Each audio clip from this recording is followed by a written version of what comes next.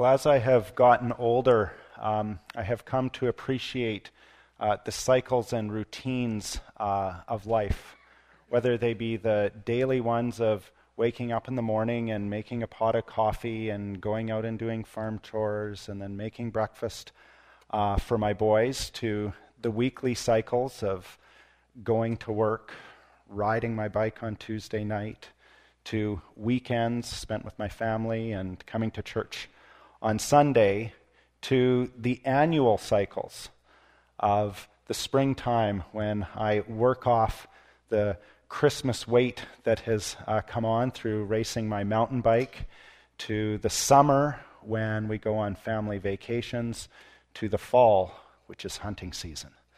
There are many, many cycles that form our lives that help give us meaning and help us to understand who we are and what we're doing. These cycles are part of our human existence, and they are something that we as people over centuries have come to recognize as being of critical importance. But our lives are actually more than just a simple cycle that repeats itself over and over and over again. In his book, The Gifts of the Jews, Thomas Cowell argues that a critical change happened in Western civilization. Within the matrix of ancient religions and philosophies, life was seen to be part of an endless cycle of birth and death. Time was like a wheel, spinning endlessly. Yet somehow, the ancient Jews began to see time differently. For them, time had a beginning and an end. It was a narrative in whose triumphant conclusion would come in the future. We as followers of Jesus know that somehow the Jews came to this conclusion was because God had spoken. God had revealed something that could be seen no other way unless God revealed it. And that revelation is the biblical narrative. The biblical narrative that begins in a garden and ends in a city, the city of God. A garden in the past and a city in the future. And in the middle is the story that we find ourselves in, to borrow the title of the book by Brian McLaren. In that story, from beginning to end, there is one major inflection point in that. One point in which everything changes. And that is in the life, death, and resurrection of Jesus.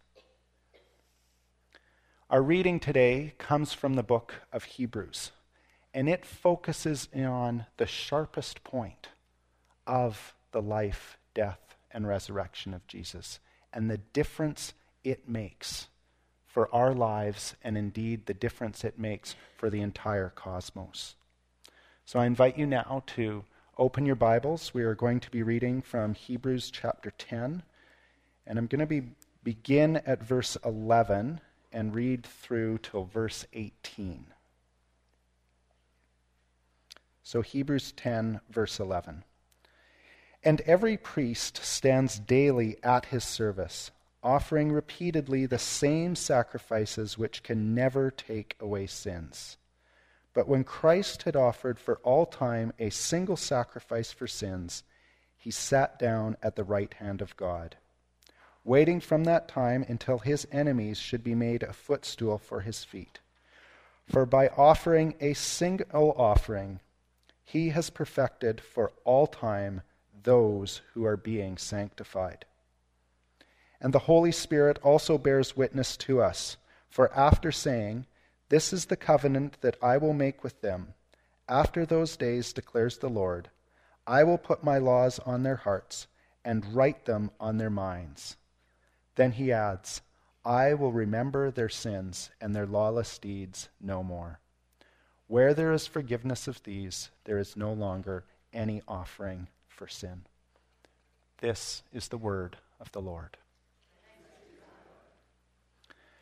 Now, over the last 2 weeks, you have heard from Pastor Chelsea, and you've heard from Pastor Kelly, and now you're hearing from me. And I'm going to warn you, you are hearing the same message again.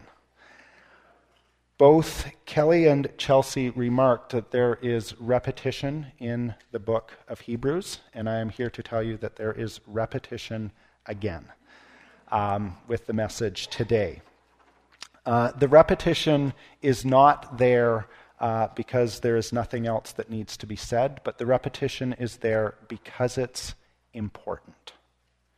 And so it is my hope that as we open this text together and we hear something again, you can hear it from a slightly different angle.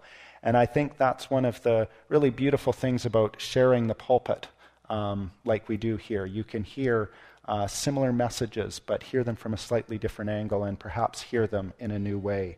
And so that is my hope for us today as we open God's Word together.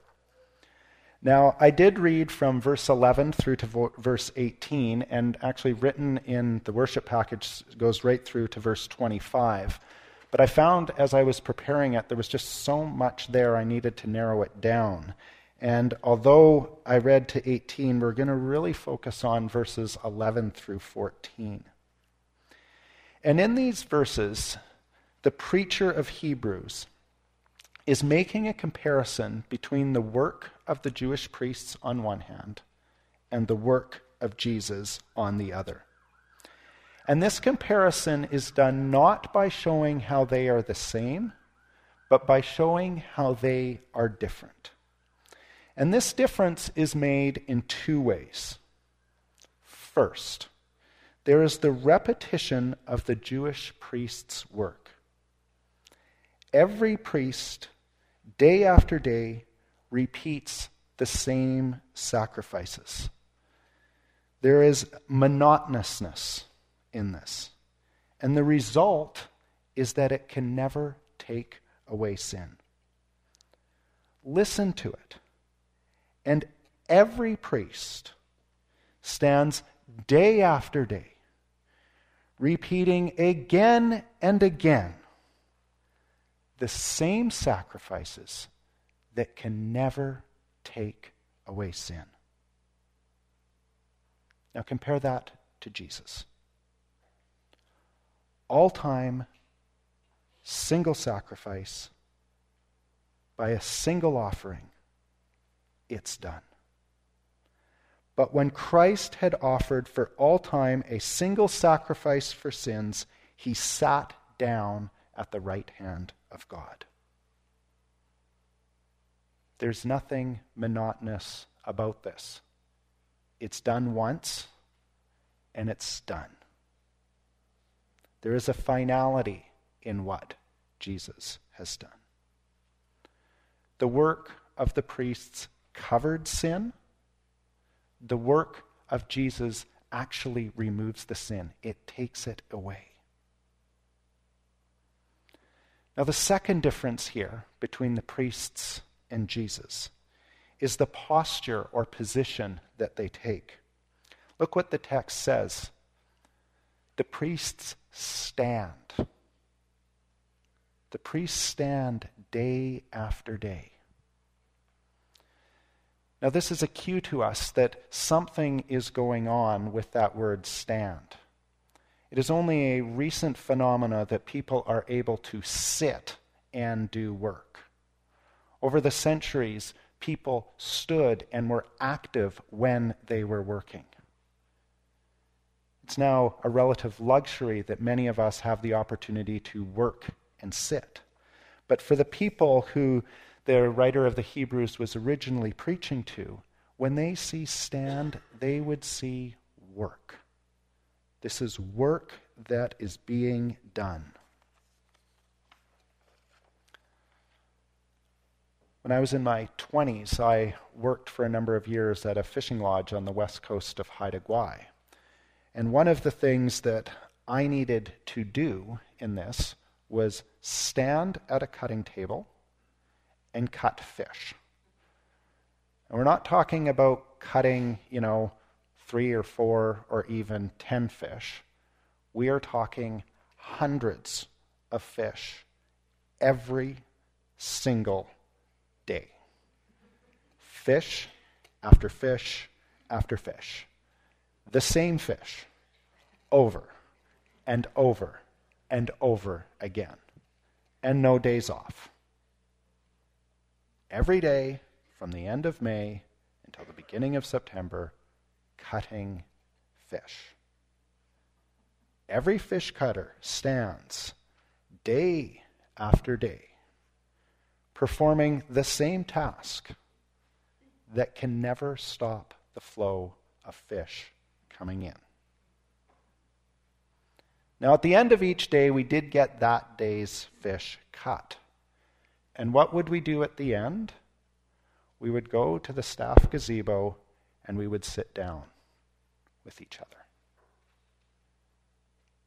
We sit down because the work for the day is done. But notice where we sit. We don't sit at that cutting table. We go somewhere else to sit down.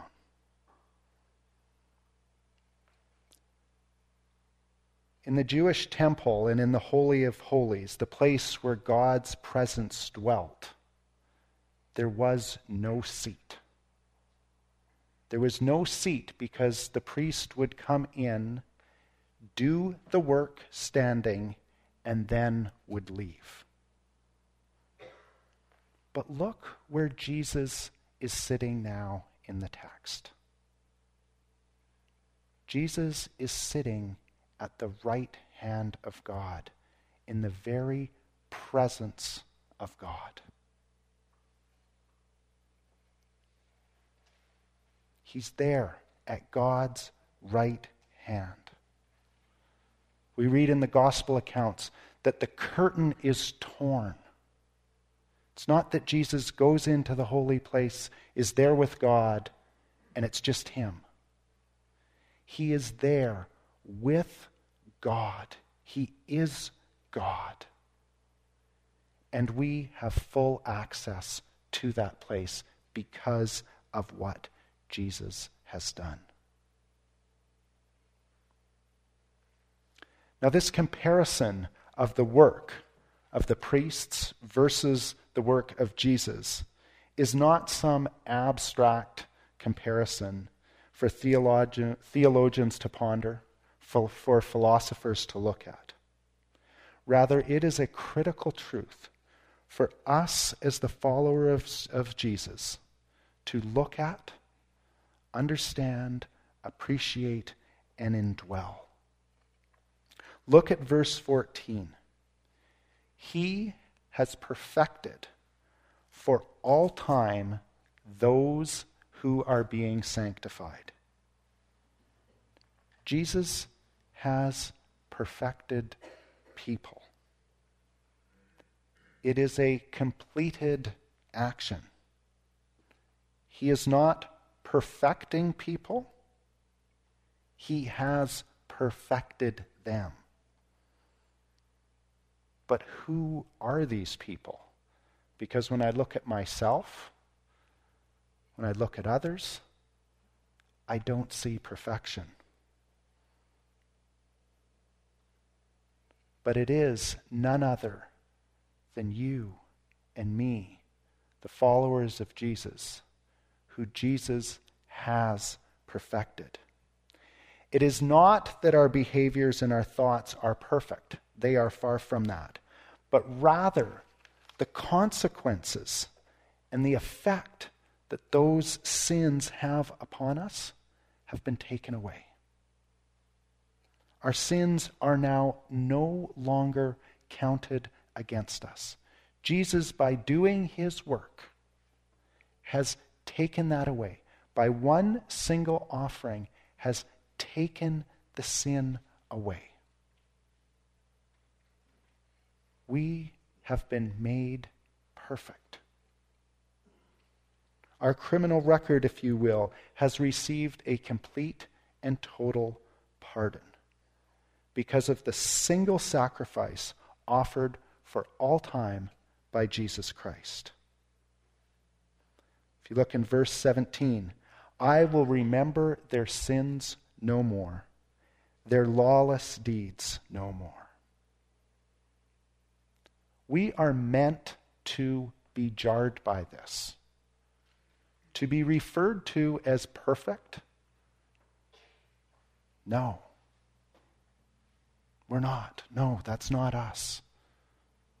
We carry that shame. We carry that memory of all of those things that we have done that are outside the will of God. We say, I'm not perfect. And this text here is to tell us that we are. But we need to hold this in tension with the next part of verse 14. Jesus has perfected who? Those who are being sanctified. They are perfect, completed action, being sanctified, something that's ongoing. What's going on here? In my ignorance, I hear the word perfected and sanctification and go, oh, they're one and the same. We can interchange those two. But it's not. The phrase, those who, or Jesus has perfected, so completed, and those who are being sanctified, we need to understand the relationship that exists between the two of them. It is not as if the writer here is speaking out of both sides of their mouth. They're saying one and the same thing. We need to correct our misunderstandings that we have around the word sanctification. My ignorance leads me to think it means perfection. I came across a definition of sanctification that I found really, really helpful. To sanctify someone or something is to set that person apart for its intended use by the designer. And so a pen is sanctified when it is used to write. Eyeglasses are sanctified when it is used to correct vision. In the theological sense, things are sanctified when they are used for the purpose that God intends. A human being is therefore sanctified when he or she lives according to God's design and purpose. Jesus has perfected those who are being sanctified, those who are participating in the purposes that God has designed them for. They may not be perfectly participating in all of those purposes, but they have been made perfect and given the opportunity to participate in those purposes. Let me give you an example of what I see this looking like. Or maybe I should say an example that helps illuminate sanctification and its difference from perfection. You may recall a few months ago, Elon Musk took a red Tesla sports car, put it in a rocket, put a dummy astronaut in it, set the stereo to David Bowie's Space Oddity, and sent it off into space. And there were these bizarre photos of a beautiful red car drifting through space. Now, I don't know if any of you have been in a Tesla, but I have a friend who has one, and it is a thing of beauty. He took me for a ride in it, and you go up to it, and you open the door handle. It's like, oh, that's perfect. The door perfectly opens up. You sit down and it's so comfortable. And the dash, oh. We haven't even taken this thing out for a spin yet. And he pulls out of the parking lot. He says, "You got your seatbelt on?" I'm like, "Yep." And he punches it. And that thing accelerates so fast, and it's dead quiet. And here's the thing. No emissions. The thing's electric. Now, I don't know if a Tesla is the perfect car, but it's getting pretty close.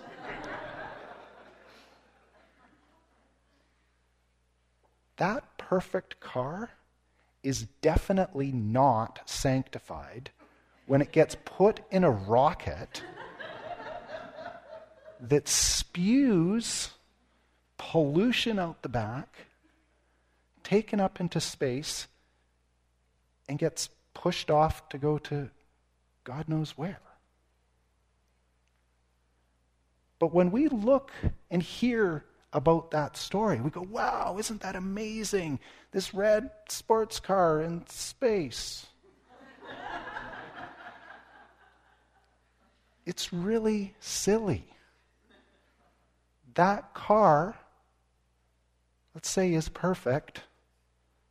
It's not being used for its intended purpose.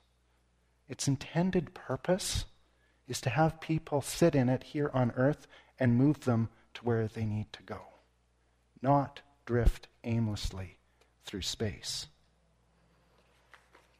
We have been made perfect. Yet all too often, rather than fulfilling the purposes we've been given, that we are called to do, we are like a red sports car drifting through space. And here's the thing, we can look at those things and we can go, "Wow, that's amazing." And the world may affirm those things in us. But it's not what God has called us to. And so, when we are sanctified, we are pursuing the ends that God has called us to do. We are doing the things that God has called us to do. And it might be big things, like the major life events we have, and the jobs we take, and the places we live. But it's also in the smaller things.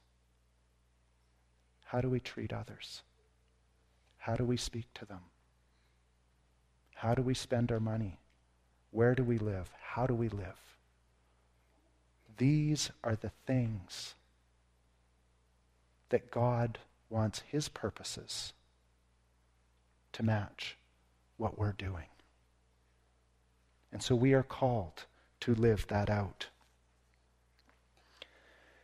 Now, I began by talking about how we order our lives around cycles and systems. Systems that can be repetitive.